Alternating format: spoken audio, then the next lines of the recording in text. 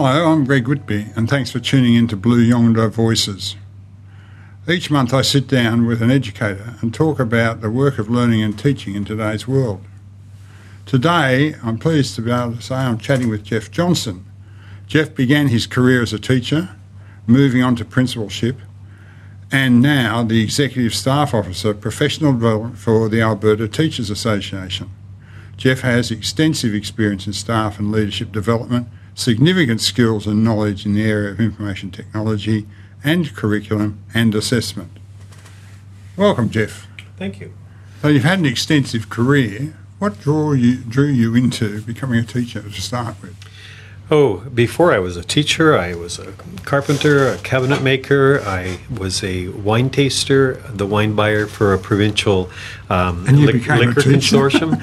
And all of those jobs were wonderful and fun and engaging, but I have always deeply wanted to change the world. In particular, I wanted to be a Catholic educator. I have a good, strong faith base in the Catholic Church as well. So I wanted to make a difference for the world, and that's what drew me into teaching. Did you find when you first started that it lived up to the vision you had? Actually, for me, it did. An interesting thing, I used to work 65 and 70-hour weeks in all of those professions, and I came into teaching. It was the most difficult thing I'd ever done in my life, but from day one, it was the most rewarding thing I'd ever done in my life as well. So in my role today, I don't work daily with students and teachers, and I miss that every day. I have a very rewarding role right now where I get to affect the lives of 41,000 teachers in our province, but I miss the daily action of teachers and kids. How would you describe teaching now as you see it to when you started? Oh, I have a son, Peter, who's just entered the profession 2 years ago, and a daughter, Bernadette, who's studying to be a kindergarten teacher.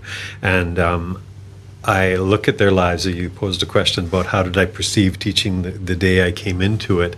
It's far different now than it was 20 years ago, and I think the complexity has increased.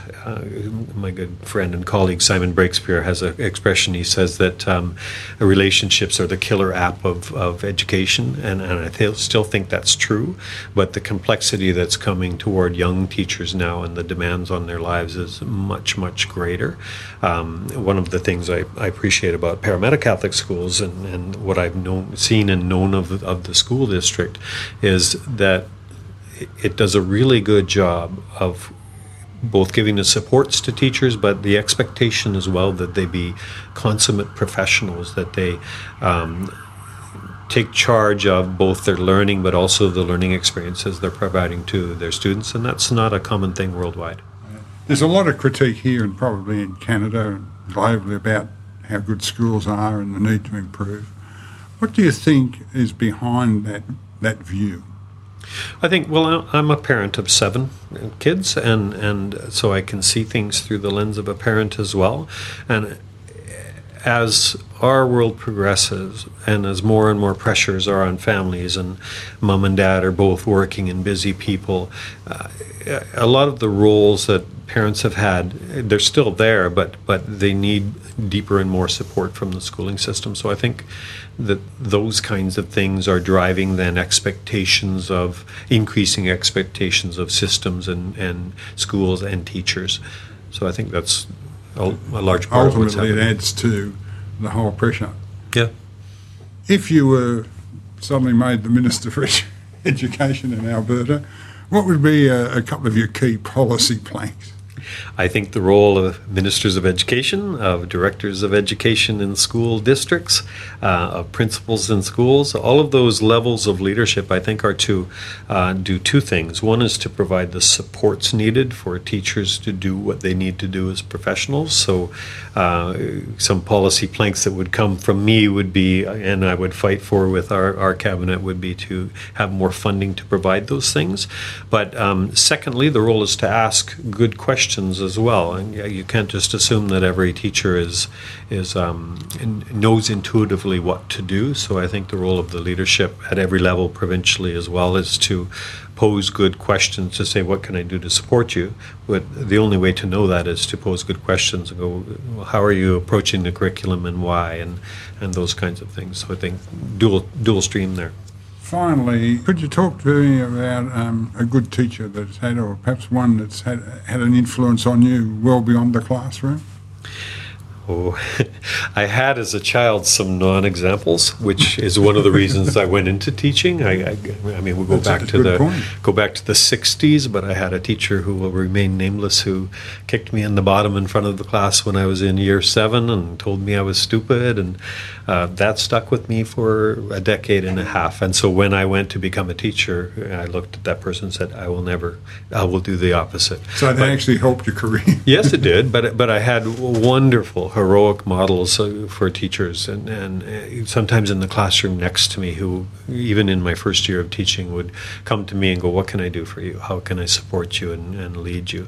But it comes back to that quote I had earlier from Dr. Breakspear, which is relationships, the killer app of teaching.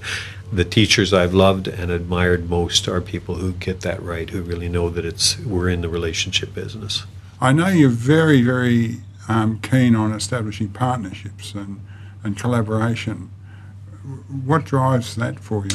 The Teachers of Alberta, the Alberta Teachers Association, is not just a union. It is both union and professional association for our 42,000 teachers. And so we have built learning and research partnerships with teachers in Norway and Finland and Iceland and New Zealand. And now we'd like to do that with the teachers of Australia. So what's driving that is what comes out of that. Systems in one part of the world can learn and give learning to systems in other parts of the world. And we tie that together with universities as well in the regions where we build these partnerships, connect principals in the schools, connect teachers, and in many of the cases we're connecting students as well. And I think we have a responsibility to do that, to both learn from each other, but also to provide what we have regionally that's of value to other teachers elsewhere in the world.